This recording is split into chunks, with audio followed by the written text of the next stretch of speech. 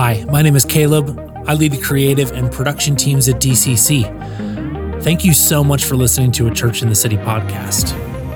Before we get into this episode, I wanted to update you with some very exciting news on the Roots Project and its partner project, Miracle Grow. Since early February of 2023, we've been raising money to put a down payment on a church building on the northwest side of Grand Rapids. And as of today, May 1st, we've raised all of that money and even more, thanks to God's perfect timing and the generosity of so many people who were obedient to His nudges. Because of this, we were able to close on the building, and the first phase of renovations begins immediately. We had a small gathering of some of us tonight in the building, praying and worshiping and just being thankful to God for His faithfulness in knowing that we wouldn't be a mobile church forever. It feels so good to know that this place is our home now, and we're just so excited to dig in and move in and make it our home. Because of that means we're not done fundraising yet. Our next financial milestone is another $50,000 to $80,000 to further phase one renovations on the building, help us get it furnished and just, move in. We've got a lot of people partnering with us, and we're asking that you join us as well. I want to invite you to take a minute, go before God and just say, what would you have me do? Is there a way that I can partner with DCC, the Roots Project, or Miracle Grow? Is there a way that I could share the information about this stuff with some people around me? My boss, a coworker, a friend, somebody in my family, seeing if maybe they would want to partner with us on this project. Everything you need to know about the Roots Project is at achurchinthecity.org/roots. There's also a link in the show notes. There you'll find our goals for the project, the building. You'll find a way to donate.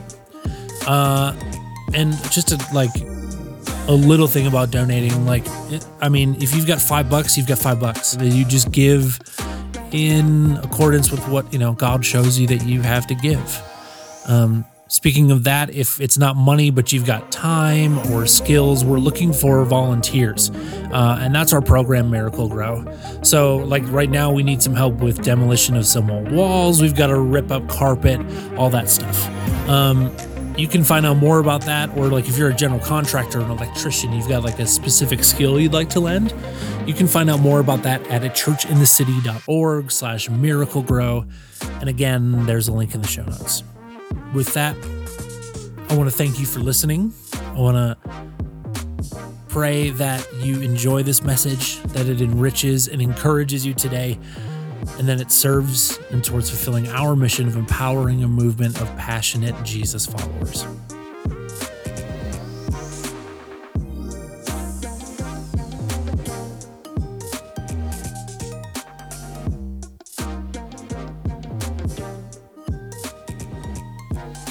How's everybody doing today? Man, I'm getting worn out with all this sunshine. Seriously, it needs to rain, right? No? Oh, okay, boo, okay. Boo! Yeah, don't throw stuff at me. I'm pretty quick.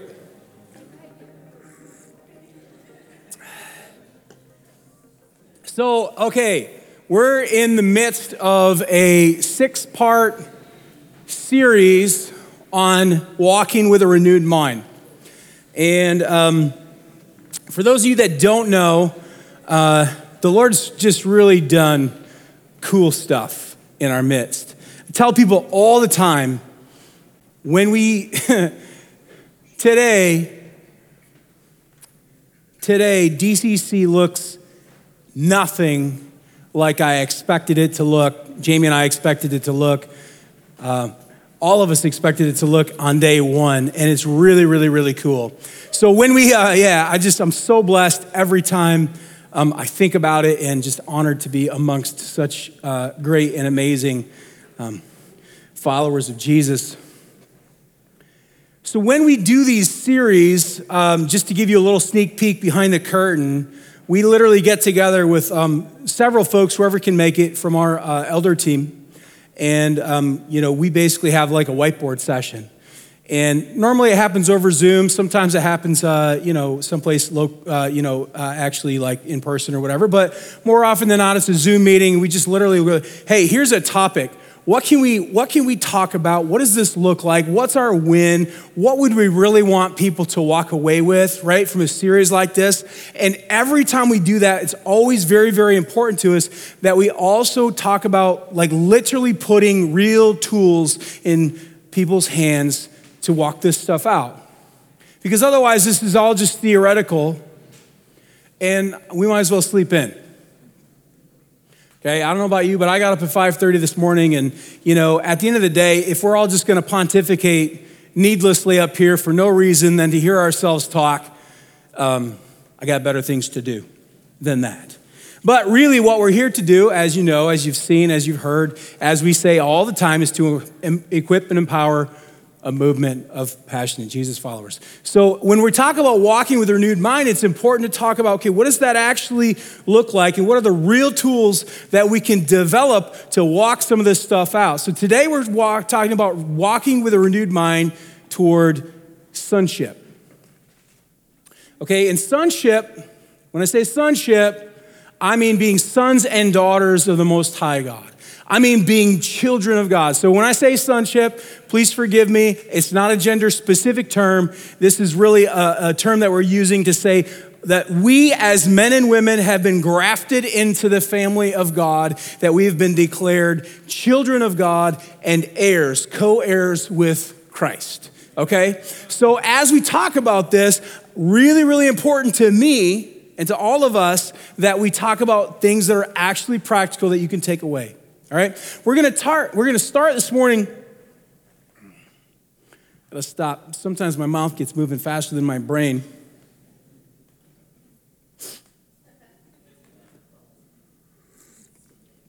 I got to give it a minute to catch up. All right, so we're gonna start this morning in Romans in chapter 8. Okay, and if you read the weekly, if you still get email, you may have read this. But I'm reading for you here. Romans chapter 8, starting in verse 14, says this. For all who are being led by the Spirit of God, these are the sons of God. For you have not received a spirit of slavery leading to fear again, but you have received a spirit of adoption as sons by which we cry out, Abba, Father. Abba is Aramaic. It's a very, very familiar term for father. So when you hear Abba, when you read Abba, it's more like daddy, okay? It's more like Papa. If you want to challenge your level of intimacy with God, I had somebody challenge me this several years ago. You want to challenge your intimacy level with God, challenge yourself to begin calling him Papa. I don't know about you, but I grew up with this idea that God is this mean old, like something like with a beard and, the whole Zeus kind of thing with, thunder and lightning and trying to smite people with his furious anger and all that sort of stuff. And so that was a really rich time for me as I was challenged by an older brother to say, hey, look, dude, if you literally get to a place where you can call God Papa, and you can do it with awe and with reverence, and in the way that the God of gods and the King of kings and the Lord of lords would deserve, man, that's something really special. So this is what he's saying. He said, this is the spirit of adoption that's crying out, right? The Spirit of God has given us, we've received the spirit of adoption as sons by which we cry out, Abba, Father. The Spirit himself testifies with our spirit that we are children of God. And if children, heirs also, heirs of God and fellow heirs with Christ. I heard a man say one time, I was listening to him speak, and he said, we talk a lot about the ministry of the Holy Spirit, especially in charismatic church circles where we talk about tongues and prophecy and healings and all of this sort of great and amazing stuff that we all love to see God do and love to participate in and believe deeply and richly that the Lord has called us to participate in. We talk a lot about that stuff. He said, but you know what? Did I do that? Or was that the anointing? All right.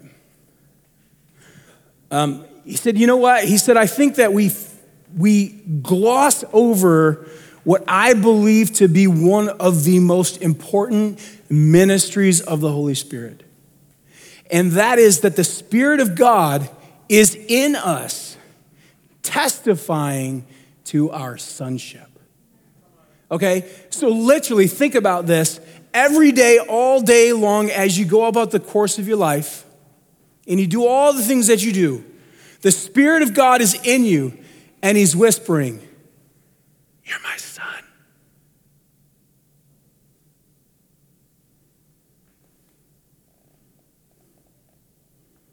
And I don't know about you, but I'm not always the best at listening.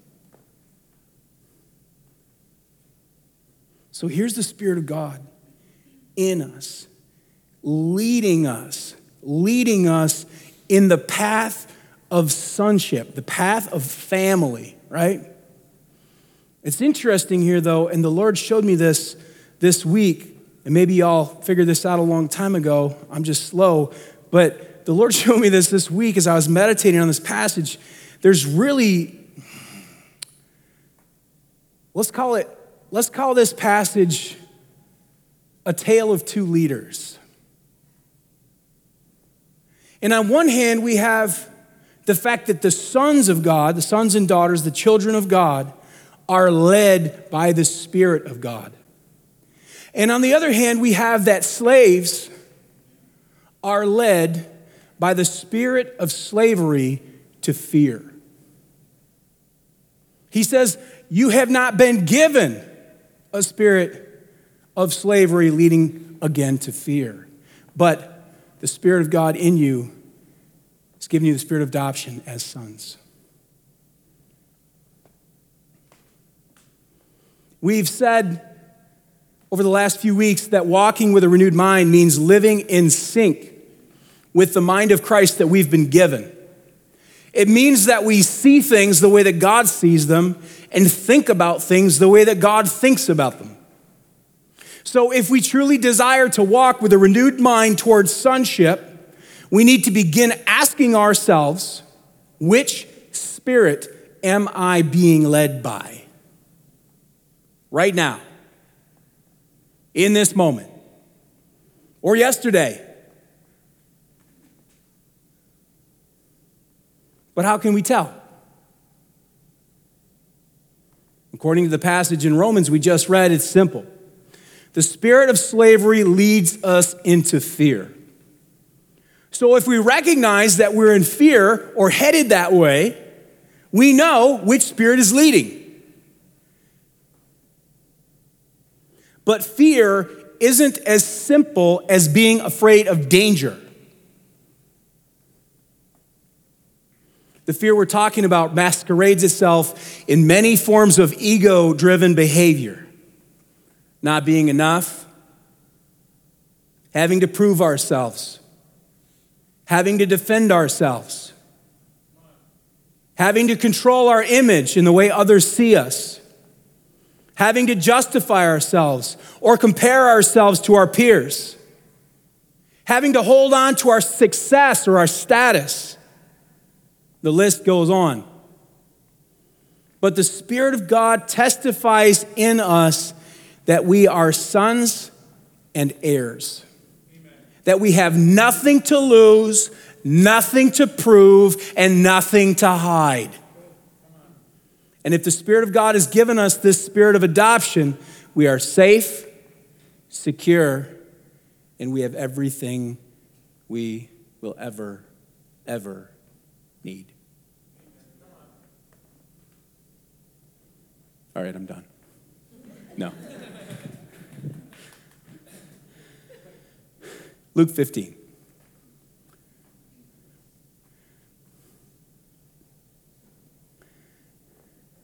Luke 15, we read a parable. And I've spoken on this parable several times, and I'm not going to get too in depth. There's a couple of things that I was struck by this week as I was thinking about this. And depending on your translation of the Bible and all of that sort of stuff, which, by the way, you know those little titles above the passages, in your Bible. As helpful as they may be, they're arbitrary and subjective. So I like to change them. Because I figure if the good people of the Lockman Foundation can just name the parable of the prodigal son, I can rename it the parable of the good father and his two sons. Because to call this the parable of the prodigal son is really to cheapen the story, in my opinion, humble as it may be. Because it's really a story about a family. And it's a story about a family culture that two sons existed in with a father. And Jesus draws us as a parallel to the way the family of God operates. And you know the story, right? I won't read the whole thing word for word, but two sons, younger son goes to the father, "Hey, Dad, I wish you were dead. Please give me my inheritance." Okay, he didn't really say that, but realistically, from a cultural perspective, in that time, that day, literally, if you're going to your father while he's alive asking for your inheritance, you're saying, you might as well be dead, and I don't need you around, I just want your money. So the younger son goes to the father, asks for his share of the inheritance. Here's an important part. He divided it between the two sons. That's why it's the parable of the two sons, not just one. He divided the inheritance between the two sons.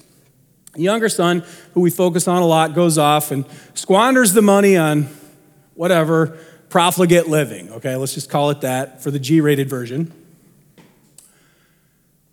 And then finds himself hungry, comes to his senses, and says to himself, "Man, even my father's servants have enough bread, have plenty. So I'm going to go back home, and I'm going to say to my dad, 'Dad, I'm no longer worthy to be called your son. I've sinned against you and against heaven. Just hire me as one of your servants so that I can have some bread.'" So he heads back. Comes back, you know the story, we actually sang about it this morning. He comes running, he kisses the son, puts the robe, the ring, the sandals, all of that stuff is deeply symbolic. We won't spend a lot of time on that this morning. Restores him to a place in family. Literally, the son comes to the father, "Father, I've sinned against you and against heaven," and the father just cuts him off. He's like, "Shh. Shh." He's like, "You get a robe, you get some sandals, you get a ring. Restore this kid to his rightful place in my family. Go slay the fatted calf. Let's have a party." So they do. Big party, singing, dancing. Just imagine this whole thing, right? The whole like whatever place is just like lit up and people are whooping it up and it's just a big time and everybody's having fun and there's food and music and so on and so forth. And all of a sudden the older brother who's been there all along is out in the field working. And he comes back and he's like, "What gives?" So he grabs one of the servants and says, "Hey, what's happening?" And he tells him the story. "Your brother came back and we slayed the fatted calf and we're having a party." This is where I'll pick up. It's Luke 15, starting in verse 28. It says, "But he became angry," he, the older brother, "he became angry and was not willing to go in, and his father came out," which is what I love. Like, even in my obstinance, even when I'm in my own pride and my own arrogance, even when I'm operating in ways that are contrary to the culture of family that God has created, God still comes to me. Love that about God. And he's way more relentless than I am, which is hard to believe because I'm kind of like that.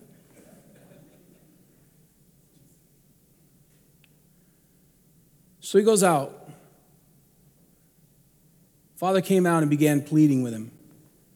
But the son answered the father, said, "Look, for so many years I've been serving you and I've never neglected a command of yours, and yet you have never given me a young goat so that I could celebrate with my friends. But when this son of yours," interesting, "when this son of yours who has devoured your wealth with prostitutes comes home, you kill the fatted calf." And the father says, "Son, you have always been with me, and all that I have is yours. So think about this. Here's this son. Completely a son, biologically a son and an heir. By the way, remember, 50% of that inheritance was split up, was divided up, and he had, in fact, he was the older brother. He probably had more than the younger, culturally speaking. So he had his inheritance theoretically, right? It's all divided up. It's all his. He's a son. He's an heir. And yet he's behaving like a slave. He's behaving like a slave. Secretly, he wants a goat to celebrate with his buddies.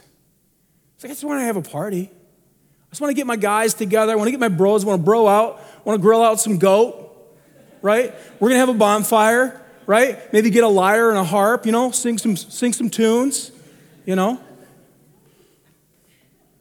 But you stingy old bugger, don't give me squat.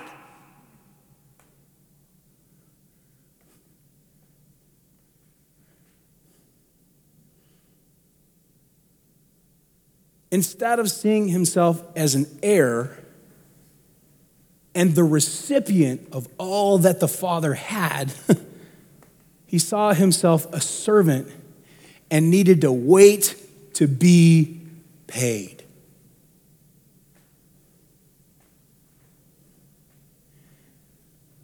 How many times do we allow ourselves to be led by a spirit of slavery and behave the same way? God, look what I did. God, I've been serving you faithfully all these years. How could this happen? How could you let this happen, God? God, how could you have allowed that to happen? I've put in my time. Look at what I do at church. I pray all the time. I read my Bible every day. I give. We're still trying to get paid. Why are we still trying to get paid? I just read it to you. You are a co-heir with Christ. We are sons. And if we're really sons, then it should change the way that we think. And it should change the way that we behave. Right? So keep looking at this, right? Because he was being led by the spirit of slavery, the older son saw the world through that lens. He felt that he had to earn whatever he received, and furthermore, that the same principle should apply to his brother. He was mad. His brother didn't earn squat. In fact, had earned negative squat. Okay? Seriously, he's like, look at what this dope did. And you're gonna throw him a party? Man. That's not fair. Hey, guess what? Spoiler alert. Brace yourself. God is not fair. God is just. God is good. But grace isn't fair. The favor that we have in Christ isn't fair. We didn't deserve it. Fairness comes down to getting what you deserve. I don't want what I deserve. Can I get an amen? Anybody else in this room that doesn't want to get what they deserve? Okay, great. Then can we agree that we don't care if God is fair or not? Let's just agree that he's good and accept his free gift of grace. Okay? He is not fair. So life, therefore, doesn't need to be fair. But God is good. God is just. God is with us, right? All of that stuff is true. But fairness is a human construct. I think it was started by communists.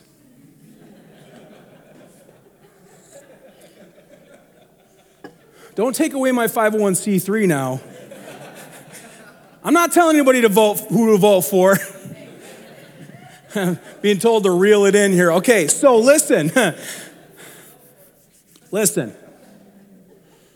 Oh, man, that'd be a fun message. Okay. You can do anything you want on your last day, right? All right, I'll let you know when my last day is, and then it's going to be a hoot. He felt that he had to earn whatever he received, right? And but the father just explains to his son, my family doesn't work that way. okay? My family doesn't work that way. Sons are heirs, not slaves. Okay, Bill Johnson, Bethel Church in Reading said one time, I love this, he said, slaves work toward a place in family. Sons work from a place in family. Both work because there's work to be done. But slaves are trying to earn. Sons don't need to earn. Sons and daughters don't need to earn. We own it all. It's all ours. We contribute to the family's work because we are stakeholders, not because we're trying to be compensated fairly. Jesus tells all kinds of parables about this whole idea of fairness. I'm telling you, if we could get this out of this, I'll say it, schoolyard nonsense out of our heads, fairness isn't a thing. Think about this. Psalm 50 tells us that the Lord owns everything.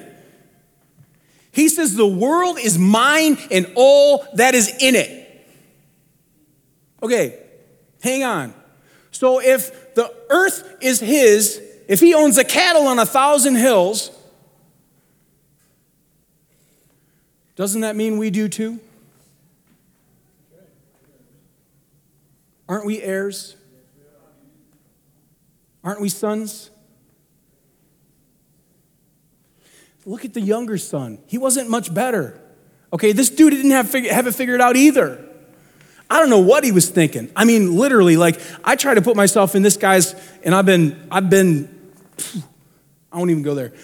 So I get the idea of being prodigal and coming back and feeling filthy and unworthy and all that kind of stuff. I'm not trying to disregard that. I understand that. But like, man, like, what must this dude have felt like? And to have the father just come in and just cut him off and just be like, okay, all right, forget it. I don't want to hear what you have to say about how you're not worthy to be my son or any of that kind of shenanigans. Just hush, put on the robe, the ring, sandals. Let's go have a party. So then he goes in and he's having this party. He's sitting at the table and everybody's just having a big time and all things are great and there's fun and all this other stuff. I can't imagine what he's thinking to himself.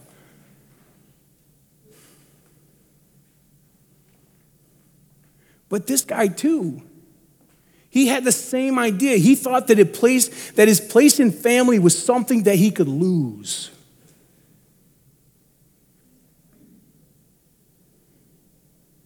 And since he had sinned against his father, he had lost the ability to be valuable enough to be called a son. This is the beauty of grace. You didn't earn it. You don't deserve it. But he says you're worthy. He says it's yours. He says you're his. He says you're righteous. He says you're holy. He says you're good to the core. He says all of those great and amazing things, and you and I and all of us are not so powerful as to cancel out the declaration of God. Any more than this younger son was powerful enough in his own behavior to change his own genetics. He couldn't change his DNA. He could not remove himself from family. And his father said, look, the culture of my family is not such where you can earn or lose. You are or you're not. You are or you're not. Now, the danger here is that some folks go to the place of that we all are. Hogwash. You are or you're not. You're a son by declaration. Receive it. Now, when we receive it, how silly is it that we receive this place as sons and yet we still operate as servants and as slaves. If we're really walking with a renewed mind towards sonship, if all of these things are true, what could we ever need to earn?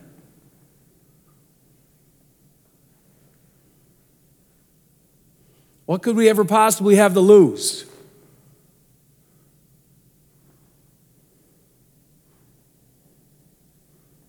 Why would we ever need to fear or try to control outcomes? Bless you. We get so wrapped up in our own ideas of how things are supposed to be. We get so wrapped up in, I'll call it expectations versus expectancy. God wants us to live with expectancy. He wants us to live with a heart that says, I'm expecting that around the next corner, God is going to do something really, really, really cool. And even more than that, I don't even have to go around the next corner. He's doing something really, really, really cool right now. I just have to get my head in the right space and find out what that is so I can jump in that river and be a part of it. Expectancy says God is good all the time. I don't have to worry about that. I don't question that. When negative things come into my life, when destruction comes into my life, when I get hurt, when I get knocked down, when I get kicked, when I get whatever, it ain't God. That's never God. But God gives me beauty for ashes. And that's the expectancy I live with, is that God will give me beauty for ashes, that he will turn all things for the good of those who love him and are called according to his good purposes, that he is always good all the time, that he has thoughts and plans for me, that for my good, for my welfare, not for my harm, not for my failure, and not for my destruction. And I trust that, and I believe that, and when I live in that space of expectancy, I don't have to tie myself to my idea of what the expectations of the outcomes actually happen to be in my own mind. See, because when I tie myself to the expectation of an outcome, then guess what? I have to control that outcome. And when I control that outcome, guess who I'm being led by? Yeah, the spirit of slavery, to fear. Because a hallmark of fear is control. Guess what, friends? Let me tell you another thing, another spoiler alert. The only kind of control you actually have is self-control. That's the fruit of the Spirit.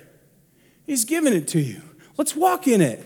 You don't have the ability to control other people. You don't have the ability to control circumstances. You have the ability to control yourself. Because the Spirit of God in you is giving you that. And so when I walk in this life, I have the ability to control whether I'm being led by the Spirit of God, the Spirit of adoption, the Spirit of sonship, or I'm being led by slavery into fear. And I don't know about you, but I'm more and more and more and more am starting to recognize it when it happens. And I'm praying. And I'm asking God, God, show me. God, show me. Show me where my ego is hijacking my thinking to where I have to control or I have to protect or I have to do this or I have to do that. Friends, listen. Walking with a renewed mind means living in sync with the mind of Christ that we've been given. It means that we see things the way that God sees them and think about things the way that God thinks about them. But what does it really look like to walk with a renewed mind towards sonship? What should be noticeably different about those who are called the sons and the daughters of the Most High? Well, according to the Apostle Paul in Romans, we read it just a few minutes ago, it looks like being led by the Spirit of God rather than the spirit of slavery to fear. But again, how can we tell? How can we tell we're being led by the Spirit of God or the spirit of slavery? Well, simple, right? The spirit of slavery leads us into fear. We talked about this, but again, fear isn't just as simple as being afraid of danger, right? Fight, flight, freeze, right? This isn't what we're talking about. We're talking about behavior that masquerades itself in all kinds of forms of ego-driven behavior. And I'll list a few again, and stop me, or don't stop me, but think about it, pray about it, take it, go, ooh, that's me. Because I know when I read this list, there's me in here, I'm telling you. And the Lord is continuing to show me this stuff, and he's saying, okay, son, let's walk free from this ego. I don't know, it was, probably 9 months or a year ago, I preached a message here called Death to Ego. Well, my ego is alive and well. And I'm trying to kill it. And in fact, I don't even need to because it's dead in Christ. Okay? And I'm alive in Christ. And the fact is that when my ego kind of leads me, that spirit of slavery into fear, it's really, I'm just playing with dead things. It's pretty gross.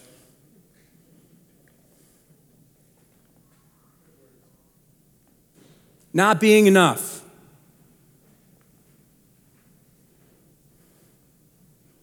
Having to prove ourselves. Having to defend ourselves. Having to control our image in the way that others perceive us.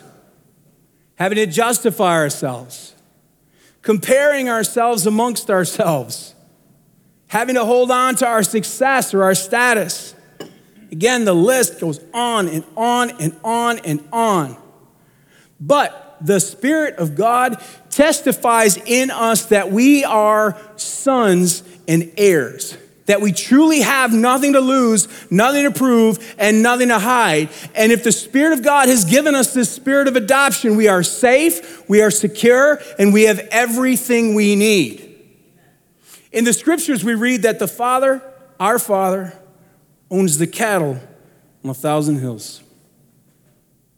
Even more so, that the earth is the Lord's and all that is in it. And in the book of Hebrews, chapter 1, verse 2, we read that Jesus has been appointed heir of all things. And if we're co-heirs with him, according to the passage that we read in Romans, then I suppose that makes us heirs of all things right alongside of him. If this is true,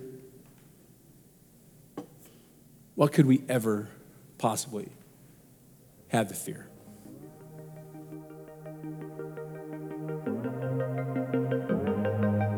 I want to thank you again for listening to this episode of A Church in the City. If you could use prayer for anything in your life, we would be honored to partner with you. Send us an email to prayer@dccgr.org. If you like what you heard, please give us a 5-star review wherever you listen to podcasts, and then share this episode with a friend so that we're fulfilling our mission of empowering a movement of passionate Jesus followers. Before we go, a quick reminder about our fundraising for the Roots Project. You can get involved in a bunch of different ways by going to achurchinthecity.org/miraclegrow. Thanks, and until next time, goodbye.